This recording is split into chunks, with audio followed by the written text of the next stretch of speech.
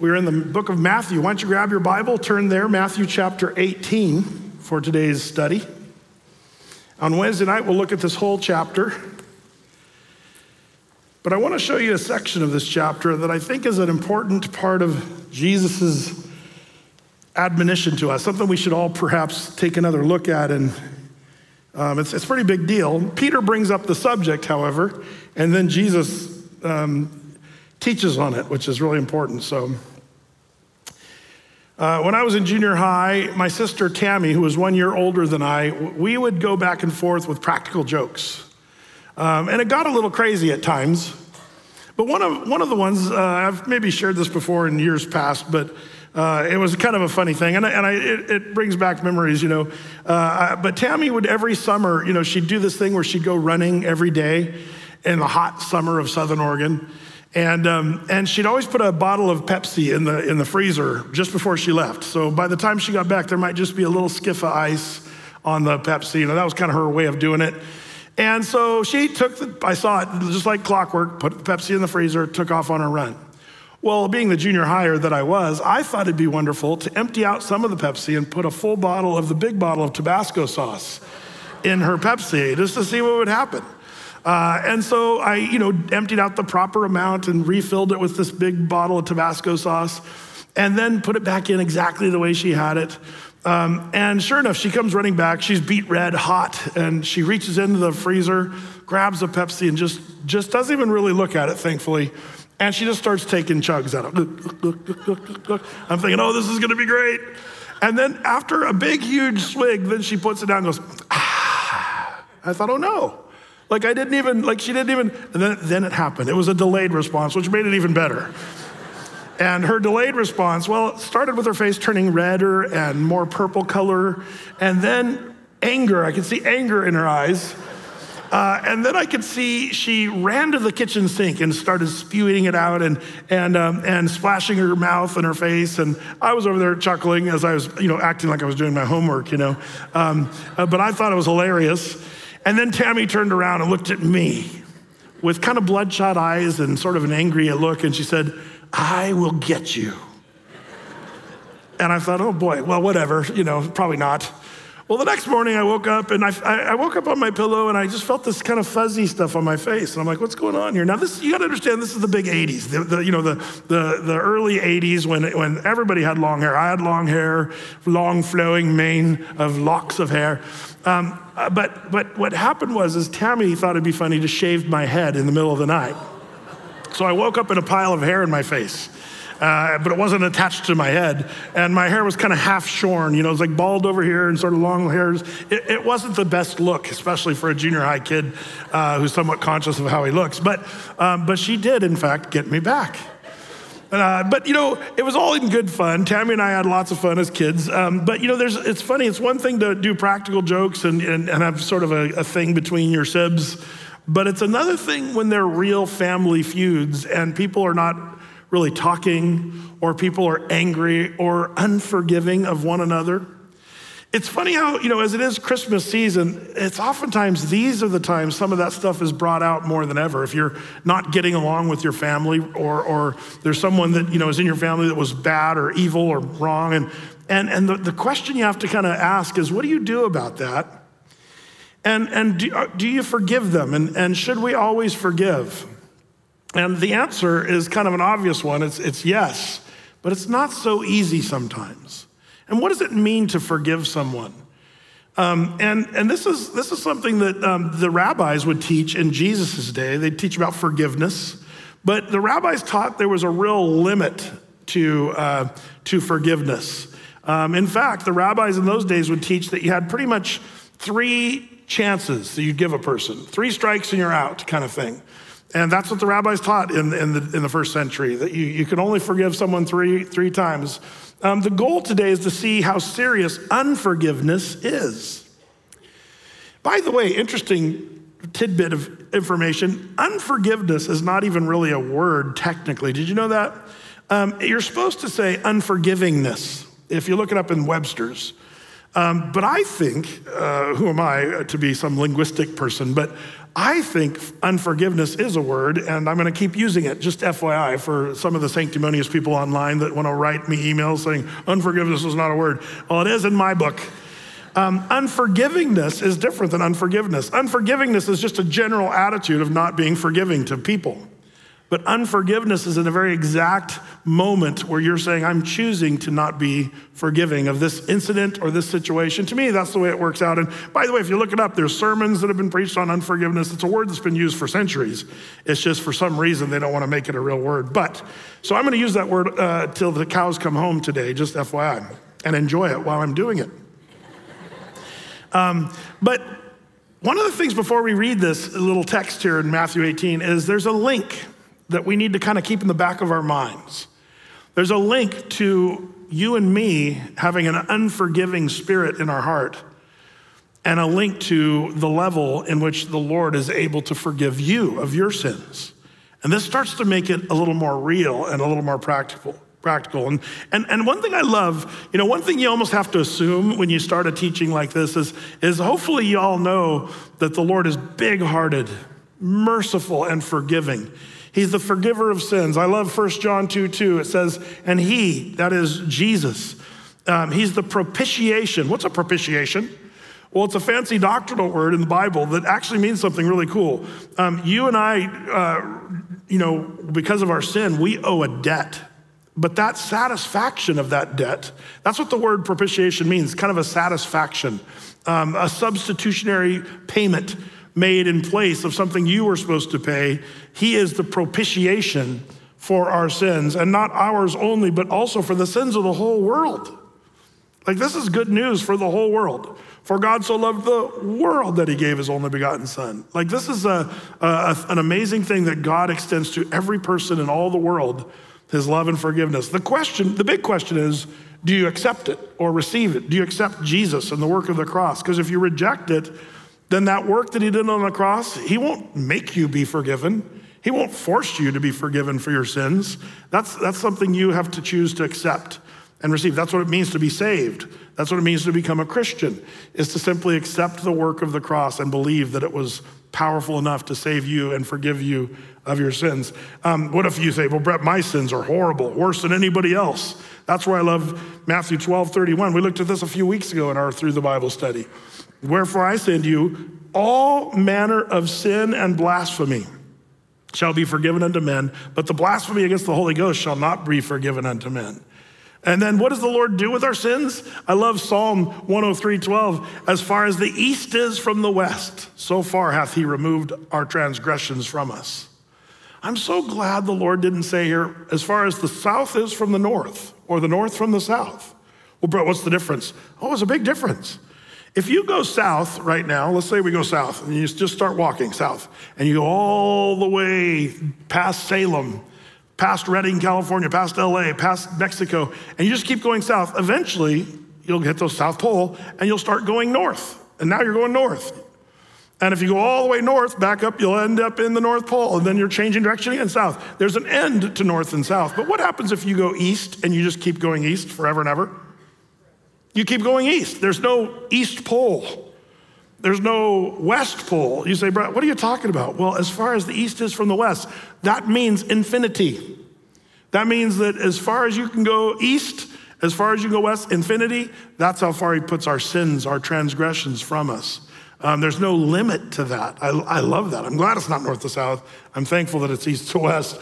But you know what's amazing about the huge magnitude of God's forgiveness, the hard part is for you and I to have that same magnanimous, forgiving spirit. For some reason, God, in his perfection, is able to be forgiving of even the worst of the sinners. But you and I, we get all up in a tizzy when somebody just says a cross word to us or says something that offends us. Man, we're living in a culture that you can be offended by anything. And it's really kind of a sad thing. And as it turns out, there's always going to be someone there to offend you. It's daily. It's everyone. And everyone, even your best friend, will offend you at some point. And at some point, you have to kind of say, wait a minute, what's my attitude supposed to be when someone wrongs me? whether it's a small thing or even a giant thing. What do I need to do? And there's always going to be someone who gets under your skin and kind of irritates you, but you're called by the Lord to forgive. And like I said, it's linked to the forgiveness you receive from the Lord. Remember the Lord's Prayer in Matthew 6 we studied a few weeks back? The line in there, forgive us our debts as we forgive our debtors. Can you pray that with integrity? Can you say, Lord, as I forgive everyone else, would you please forgive me of my sins?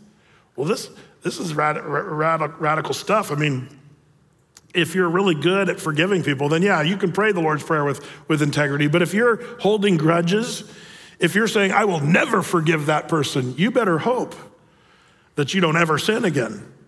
Because the Lord says, forgive us our debts as we forgive our debtors. And then, by the way, look at this at the end of the Lord's Prayer, then Jesus gives a commentary on that. Lead us not into temptation, but deliver us from evil, for thine is the kingdom and the power and the glory forever, amen. That glorious Lord's Prayer we looked at a few weeks ago. But he goes on in verse 14, he says, for if you forgive men their trespasses, your heavenly Father will also forgive you. But if you forgive not men their trespasses, neither will your Father forgive you of your trespasses. Does that make anybody nervous? If you're unforgiving, even a slight bit of unforgiveness, I think that's a dangerous position to have. And yet it's the way many people are wired. Bitter, unforgiving, angry, uptight, because they've not forgiven someone of their sins. And this is pretty tough. Jesus modeled perfect forgiveness. One of the things we use as a cop-out is, well, the person never said they're sorry, so I'm not gonna forgive someone who's not sorry. You wanna know where you learned that someone had to be sorry before you would forgive them? You learned that in preschool. And it's not really true. Can I just break that down just for a second? True forgiveness does not wait for someone to be truly sorry. The idea of forgiveness is forgiving, even like Jesus. As he was hanging on the cross, being spat upon, have the whipping on his back and the nails in his hands and feet. Jesus in Luke 23:34 said, oh, Father, forgive them, for they know not what they do. And then while they were parting his garment and casting lots on all that stuff, Jesus was praying forgiveness upon them while they were crucifying him. And some people say, well, I look for repentance and then I'll forgive. If there's real repentance there. I think it's okay to look for repentance, but it's for a different reason. It's not to choose whether or not you're gonna forgive someone. It is gonna help you understand what to do with that person after you've forgiven them. And I'll show you what that means here in a second. But Peter, the apostle, brings up the topic. And I think this is hilarious because Peter, have you noticed his track record the last few chapters? He said some things that were brilliant. Remember when he said, you're the Christos, we studied a couple weeks ago, you're God, you're the Son of God. And what did Jesus say? Blessed are you, Simon Bar-Jonah, for flesh and blood has not revealed this to you, but my Father which is in heaven. But now I wonder if Peter's fishing for another compliment from Jesus. Because he's gonna say something. Let's take a look. It's Matthew chapter 18. And it's the story starts in verse 21. It says in Matthew 18:21, then came Peter unto him and said, Lord, how oft shall my brother sin against me and I forgive him? Till 7 times? Now remember what the rabbis teach in those days. Remember 3 times was the rabbi. I wonder if Peter's like, okay, what should I say? I want to get another, blessed are you, Simon Bar-Jonah. So I'm going to double what the rabbis say and say 6 times. Oh, but 6 is kind of an ugly number in the Bible if you know your Old Testament. So let's round it right up to 7. That's the Jesus number, 7. Okay, so I'm going to say 7. And then he'll say, blessed are you, Simon Bar-Jonah. Okay, Lord, how often should we forgive our brother? 7 times? I just wonder, I'm sorry to Peter if he's up in heaven listening to this. I'm sorry if I put that wrong, but I kind of get a sense that he's trying to be magnanimous by saying 7. But Jesus answers, verse 22, and says unto him, I say not unto thee until 7 times, but until 70 times 7. 70 times 7, carry the one, 490 times. Now, I remember when I was a kid, I heard this teaching and I thought, well, I'm gonna start counting then.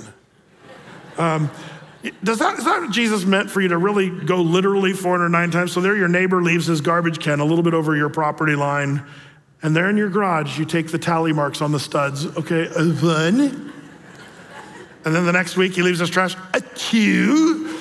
And then like 7 or 8 years later, you're like, there it is, 490 times. I do not forgive you now because I've forgiven you 490 times. Is that what Jesus is saying here? Well, the answer is no. In fact, on Wednesday night, when we go through this chapter in more detail, I'm gonna show you kind of how important the number 490 is in the Bible. And there's some interesting implications perhaps there. But the idea here is, it's not the 3 strikes you're out of the rabbi's teaching. It's not even 7 times you should forgive someone, which Peter thought he was being probably big-hearted.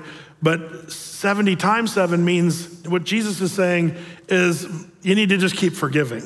It's not like you're supposed to keep the 490 tally going, but the idea is to not keeping track of how many times they're sinning against you.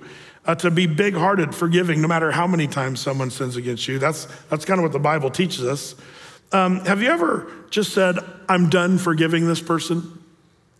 There might be some okay things to say, I'm no longer gonna do this with that person, but I don't think we can ever get to a place where we say, I'm finished, forgiving. I'm gonna be bitter and upset about that for the rest of my life. As it turns out, by the way, did you know that unforgiveness is unhealthy? It was researchers saying there at Hope College in Michigan, they were measuring the physiological benefits of forgiveness versus bitterness and becoming more unforgiving. And they found some amazing things. They were measuring heart rates, sweat rates, other responses of subjects when they were asked to remember past wrongs that had been done to them and the people that were involved. And when they started talking about the people who've wronged them in the past, their blood pressure, quote, increases, their heart rate increases, their muscle tensions are higher.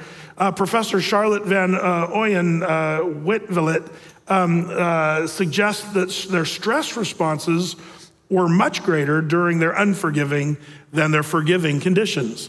That was actually Johns Hopkins University recently who did a thing that was an article, Forgiveness, Your Health Depends on It. And this article says, whether it's a simple spat with your spouse or long-held resentment toward your family member or friend, unresolved conflict can go deeper than you may realize. It may be affecting your physical health. The good news, studies have found that the act of forgiveness can reap huge rewards for your health, lowering risk of heart attack, improving cholesterol levels, sleep, reducing pain, blood pressure, levels of anxiety, depression, stress. And the research points to an increase in the forgiveness health connection as you get older and older. The older you get, the problem is you tend to become more bitter because more people have wronged you. And so have you ever seen the angry old man, the bitter old man that just is just done being forgiving? Well, that's a real dangerous place, and it's not a healthy place. This Dr. Karen Schwartz, director of the mood disorders and adult consultation clinic at the Johns Hopkins Hospital, said there's an enormous physical burden to being hurt and disappointed. Chronic anger puts you in a fight or flight mode, which results in numerous changes in heart rate, blood pressure, and your immune response. They're actually learning more about how your unforgiveness and bitterness that you hold in your heart affects your immune response. And it's interesting because heart disease, diabetes, there's so many conditions that are linked according to Johns Hopkins. And that kind of makes sense. You don't have to be a rocket scientist or a medical doctor to know that when I'm bitter at someone or angry, I don't feel good. It does make your blood pressure, you feel your blood pressure boiling. You might be as happy as a clam walking around one day and then that person shows up and suddenly your heart rate goes up, your temperature raises, some of your faces turn red. I have one of those red faces. When I get mad, I turn bright red. Or really embarrassed. And it's kind of embarrassing. So then I get even more red because I'm embarrassed because my face is red. But I wished I didn't have that. That's a tell for me. That's kind of a tough one. But what's interesting is what we're learning, even whether it's spiritual, emotional, psychological, what we're learning is that you're the one who loses. When you're unforgiving towards someone, you're the one who loses. You're the one who's getting the blood pressure. The person who's wronged you goes on their merry way and has forgotten you. They're doing fine. You're the one, because of bitterness, that's gonna reap the consequences. It was Robertson Wilkin who said the sin of unforgiveness is a cancer that destroys relationships, eats away at one's own psyche, and worst of all, shuts us off from God's grace. How does unforgiveness shut us off from God's grace? Well, there's a lot of scriptures that give us this. Hebrews chapter 12, verses 14 and 15 declares this: follow peace with all men and holiness, without which no man shall see the Lord. Looking diligently, lest any man fail of the grace of God, lest any root of bitterness, now that's kind of a key part of this, lest any root of bitterness springing up trouble you, and thereby many be defiled. Many people are defiled by this root of bitterness. What's a root? It's under the ground. It's not always seen. It's starting to grow underneath the surface, and it's festering there. But it starts to spring up, and what does the root of bitterness produce? Apples, pears, peaches? Nope. Trouble. That's what it does. Bitterness springs up trouble in you, and many are defiled by that root of bitterness that springs up in your heart. This is what the Bible teaches. Those that have bitterness, they find themselves being separated, frustrating, or failing the grace of God, as this verse says. So one thing we have to understand is unforgiveness is sin. And it's a sin that you don't want to be committing. You might say, well, Brett, I'm angry at this person and I have a right to be. I have a right to not forgive this person. And the biblical answer is no, you don't. You and I do not have a right to be unforgiving, especially if you claim to be a Christian. If you're saying, I'm going to accept the forgiveness that God gives to me for my sins, but I'm not going to forgive them of their sins. But Brett, you don't understand how bad the person was who wronged me. I will never forgive them. Jesus was wronged more than anybody on the planet, and he never did one thing wrong. Jesus was sinless. He who knew no sin, 2 Corinthians 5:21, the Lord hath made him to be sin, for he who knew no sin, that we might be made the righteousness of God in him. Christ took on the sins of the world, even though he did nothing wrong. His friends betrayed him. His own people, the Jews, beat him and murdered him. We're included on that, by the way. Don't just blame the Jews. That's a wrong thing. But why did Jesus go to the cross? He had you in mind, and he had the sins that were committed against you in mind as well. All the things that have been done wrong. If you've been abused, treated poorly, hated, despised, deceived, ripped off, whatever it is, that horrible things, the stories that have happened against you, Jesus was wronged worse than you were. And yet he forgives you of your sins. And so we ought to forgive the sins of others. But Brett, what if they're not sorry? Remember, you don't wait for somebody to be sorry before you forgive them. By the way, the word sorry could be sort of talked about in the light of repentance. The Bible talks about repent. Repent of your sins. That means to change your mind and go the opposite direction. And the problem is, one thing I've learned in ministry of all these years, I've been in ministry for a lot of years. About 40 years I've been in ministry, but the one thing I've learned is I don't know what repentance looks like. Not even close. I've been wrong so many times thinking somebody was repentant and they weren't, or thinking they weren't repentant, but they actually were. That happens over and over and over. I got stories, man. I remember one time years ago, I was counseling this one guy and he came into the office just crying and sobbing, and I just felt so bad for this guy. And he was talking about how his wife was gonna leave him because he had been unfaithful with another woman. And, I found myself sort of feeling sorry for the guy, and because he was just so broken. And I thought, oh man, this poor guy really made a big mistake and sinned, but man, I think he's repentant. I really did think that to myself. But his wife ended up leaving him, and a few years later, I was still trying to work with this guy and counsel, but in a moment of candor and honesty, he told me something that was kind of shocking to me. He said, Brett, remember when I came and talked to you that one time? He said, I wasn't repentant at all. He said, I was in the middle of my sin and I was still engaging from that. He said, the very afternoon that I was there in your office weeping, he said, I went out and slept with the same lady. And it was only afterward I realized, wow, he was playing a game the whole time.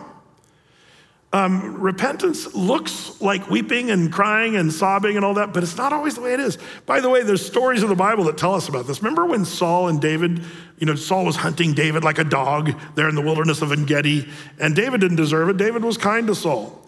But King Saul was trying to kill David, hunting him. Well, David sneaks into a cave that Saul's sleeping in or relieving himself. It's a long story. But David cuts a section of his robe off without Saul even knowing it, and then sneaks out and goes across the canyon and says, Saul, I could have killed you. Look, I have part of your robe. And Saul looks down, his robe's cut. He's like, oh boy. And Saul suddenly looks very repentant. He starts sobbing there in 1 Samuel 24, verses 16 through 19. Saul says, is that thy voice, my son David? And David said, yeah. Oh, I'm so sorry. He's weeping. It's like, oh, I've treated you so badly. You are more righteous than I, and you have treated me with honesty and goodness, whereas I have treated you evil.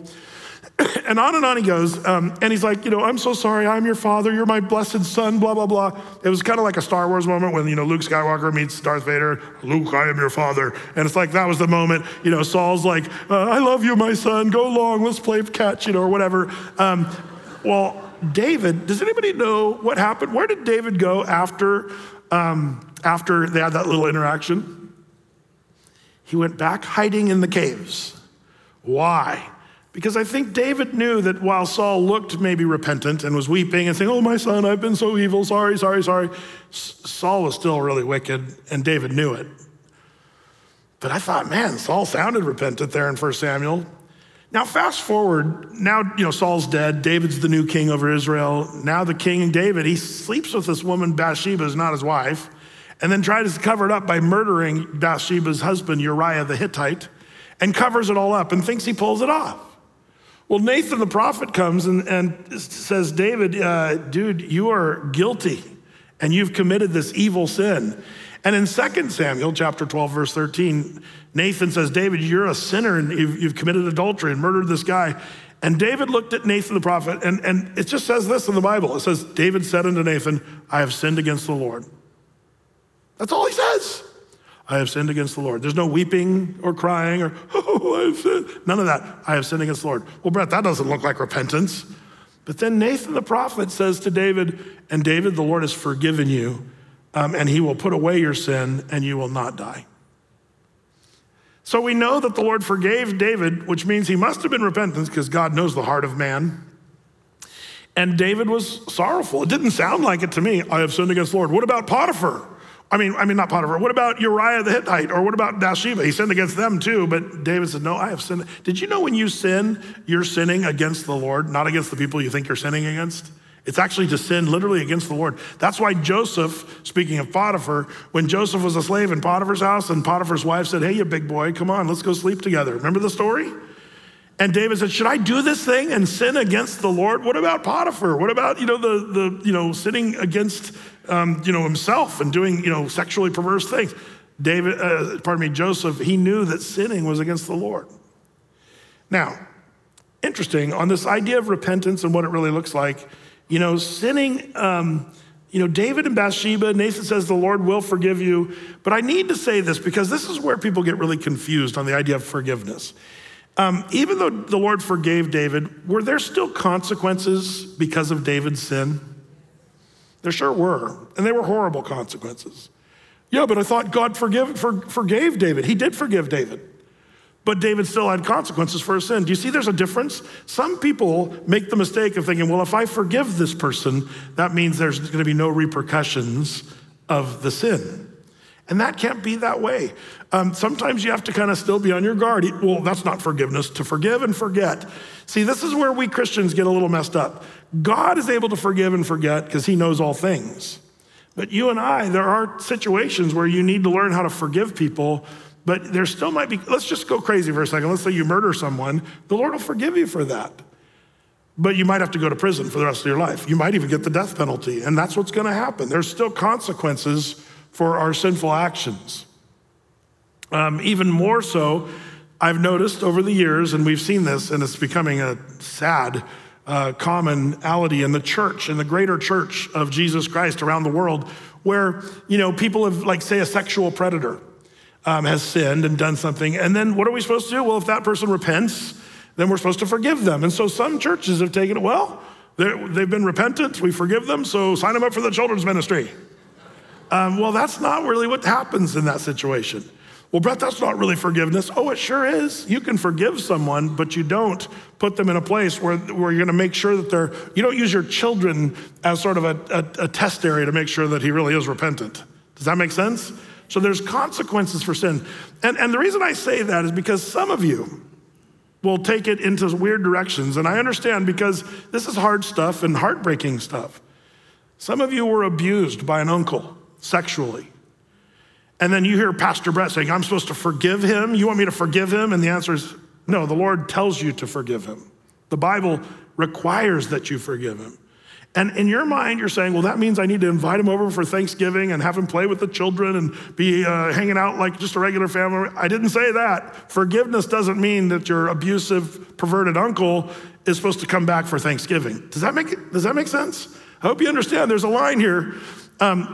And so you have to kind of say, listen, forgiveness comes from my heart. Truly to say, I'm gonna forgive someone from my heart. We'll show you that in a second. All that to say, Matthew, I remember what Matthew chapter 10, verse 16 says, and this is what I would say for us when it comes to this idea of forgiveness versus repercussions of sin. Behold, Jesus said, I send you forth as sheep in the midst of wolves. Be ye therefore wise as serpents and harmless as doves. That's kind of the mantra we need to remember. Wise as serpents. Don't just, I remember my dad taught me as a kid, Brett, you're supposed to be kind and forgiving and good to people. But then my dad would also say, but Brett, don't let people mistake your Christian love and kindness for stupidity. And there was a good lesson there, and I think that's this wise as serpent part, but harmless as doves. So you say, okay, Brett, I get it. We're supposed to forgive people so that we're not bitter against them. We're not holding grudges. We're not letting their sin that they've done against me eat away at me. I'm gonna have to choose to forgive them and then let the Lord deal with whatever repercussions or consequences that person's gonna deal with. And really, this is like a bit of a splash of cold water. And we have to say, okay, Lord, that's good. But see, here's the thing. Some of you might still be struggling with this idea of forgiving someone who's done something horrible to you. But this is where Jesus now tells a story, and we'll finish up the chapter here. Jesus tells a story to illustrate what it means to forgive 70 times 7. And this is also gonna link God forgiving you to you being willing to forgive those who've wronged you. Let's take a look at the story and then we'll wrap it up. It's Jesus talking in verse 23. It says in Matthew 18:23, therefore, when you see the word therefore, you have to ask what it's there for. And it's therefore because Peter brought up the subject of how many times should I forgive my brother? 70 times 7, Jesus said. Therefore is the kingdom of heaven likened to a certain king, which would take account of his servants. And when he had begun to reckon, one was brought unto him which owed him 10,000 talents. How much is 10,000 talents? The answer is nobody really knows. Well, Brett, my margin tells me this talent is 750 ounces of silver, which is 5 shillings.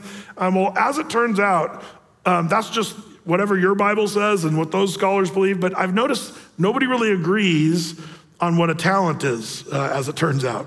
And this is kind of a funny thing. You can look it up, but you'll find different answers depending on who you talk about. The Greek word is interesting here, and it basically shows something about this word talent. And while you'll hear everybody disagreeing, the Greek word is talenton.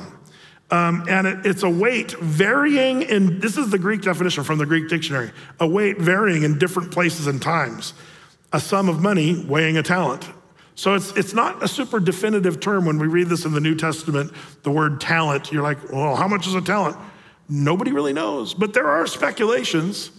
And you'll hear anywhere from a talent in the 40s, or a real common one is a talent is 58 pounds. You'll hear that one, or some people say 80. There are guesstimations up to 200 pounds of either silver or gold.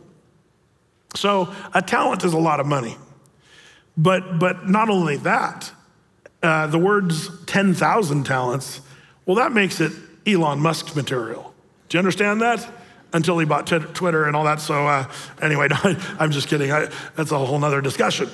But what was it, billions? Maybe, because if you break it down, it says, a talent, which we don't really know, but if you go with the conservative number, the 58 that some people suggest, then the word 10,000s is actually a single word in the Greek. It's murioi is the word, and the word means innumerable and countless. That's the number one definition. It's almost like When you see sometimes in the Bible the word 10,000, you can all put the word murioi, and it means 10,000s of 10,000s and 10,000s. That's kind of what it means. It means countless, innumerable. Sometimes it literally means 10,000. That's the second definition of the word murioi. But scholars argue, so even with the most conservative numbers, if you do the math of this, and the most conservative numbers is $9,600,000.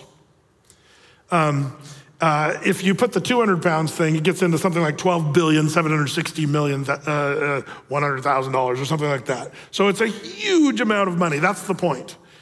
And so Jesus is saying some dude owes this to his master, massive amount of money. Verse 25, but for as much as he had not to pay, his Lord commanded him to be sold, and his wife and his children and all that he had, and payment to be made. Did you know that's how they handled people in debt in Bible times? If you were in debt and you couldn't pay the master, they would throw you in jail or prison until you paid off the debt. And how long would you be there? Probably the rest of your life, and your kids and your wife, because you got into debt. Brutal. But the servant, therefore, verse 26, it says, the servant therefore fell down and worshiped him, saying, Lord, have patience with me, and I will pay thee all. Then the Lord of that servant was moved with compassion and loosed him and forgave him the debt. It's not that he said, okay, I'll let you go, but make sure and pay me later. Nope, he just said, you owe me, billions of dollars. Tell you what, I'm just gonna lift the debt off you. I'm having compassion on you, so you're free to go and you don't owe me one dime. Is that good news for this guy? Well, yeah. But then listen what happens. Verse 28. But the same servant went out and found one of his fellow servants, which owed him 100 pence. And he laid his hands on him and took him by the throat, saying, pay me that thou owest. This guy didn't owe any more money to his master. Now he's shaken down his other servant. How much does he owe him? 100 pence. Now, the word pence in the Greek is interesting. The word pence is denarion, where we get the word denarii, which is still a monetary unit in the Middle East today. But in the first century, it was a Roman silver coin, a denarion, and it was about the amount of money of a day's wage in those days. It's amazing when I see inflation, and like at Taco Bell, you can make like $18, $19 an hour now. Like, it's an amazing thing. So, but in Bible times, you know how much the average amount of money that a person made in one day? 16 cents. 16 cents a day. So what does it say? The guy owed him 116 cents. So what is that? $16, right? Is that right? $16. So this guy owes him $16. He owed the other guy billions and billions. But now this guy owes him only $16. And what does he do? He shakes him down, takes him by the throat, saying, pay me that thou owest. And verse 29, it says, his fellow servant fell down at his feet and besought him, saying, have patience with me, and I will pay thee all. Sound familiar? And he would not, but went and cast him into prison till he should pay the $16. So his fellow servants saw what was done, and they were very sorry, and came and told unto their Lord all that was done. And then his Lord, after he had called him, said unto him, thou wicked servant, I forgave thee all that debt because you desired me. Shouldest not thou also have had compassion on thy fellow servant, even as I had pity on thee? That's a verse worthy of marking, noting, because this is talking to you and me. This is Jesus talking to you and me. Shouldn't you also have had compassion on your fellow servant, even as I had pity on thee? And his Lord was wroth with and delivered him to the tormentors until he should pay all that was due to him. So likewise, this is another scary verse right here, verse 35. So likewise shall my heavenly Father do also unto you, if you from your hearts forgive not every one his brother their trespasses. Whew. Interesting, it's a section here where Christ forgives you of your sins so that you owe nothing. What a radical truth. That's what the gospel is. When Jesus died on the cross, he paid your debt. He paid a debt he did not owe. I owed a debt I could not pay. And when you cry out to the Lord, say, oh, Lord, have mercy on me, he forgives you completely. Put your sins as far as the east is from the west, and he saves you. But in the story that Jesus gives us, this guy gets his debt washed away, and then he gets caught up on this guy's $16. God is willing to forgive you and me of everything we've ever done wrong from the time we were born till the time we die. And then someone says something to you and you're unforgiving toward them. The Bible, Jesus is showing us how ridiculous that really is. You and I have no room, zero wiggle room to hold bitterness and grudges and unforgiveness in our hearts. And you know, one of the things we've learned in like Luke chapter 6, verse 38, remember sermons have been given on tithing and giving on this, but it's not about tithing. It's about showing mercy when Luke in chapter 6, verse 38 says, you know, give and it shall be given unto you. Good measure, pressed down, shaken together, running over, shall men give into your bosom. And then he says, the Lord says, for with the same measure of, and the idea is mercy, forgiveness, with the same measure that you meet withal, it shall be measured unto you again. Remember when we went through that in Matthew, but also in Luke? These are the words of Jesus. The same measure or the amount of mercy you give out is how much the Lord is willing to forgive you. And that's why the Lord's Prayer, forgive us our debts as we forgive our debtors, it lines up with the rest of the Bible perfectly. Even as Jesus said, if you forgive men their trespasses, the Holy Heavenly Father will forgive you. There was a man named John Oglethorpe who walked up to John Wesley after a sermon that John Wesley was preaching on forgiveness, and he says, I will never forgive.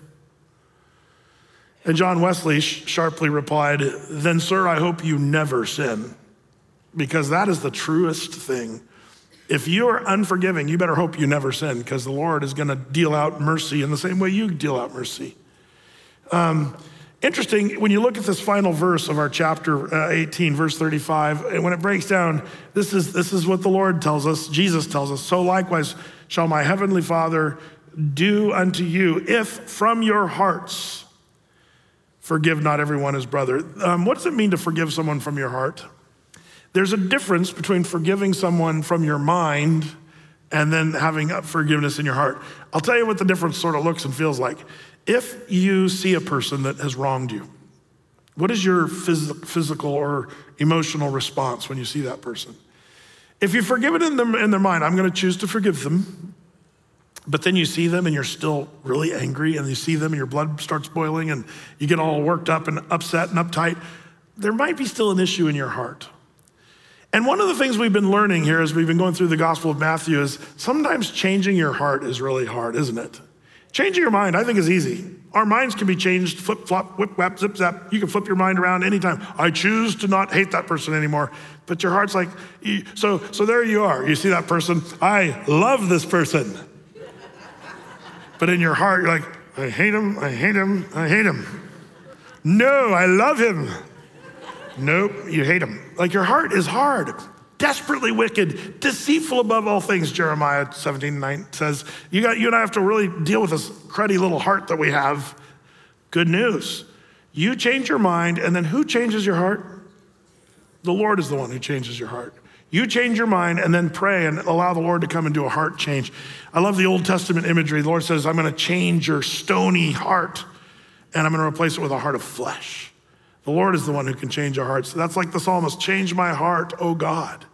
We need heart change, and the Lord is the one who has to do that. It's easy to change your mind, a little hard to change your heart. So those who've wronged you, treated you badly, lied about you, abused you, ripped you off, we need to say, Lord, change my heart and help me to forgive. And then you take care of the consequences of that person.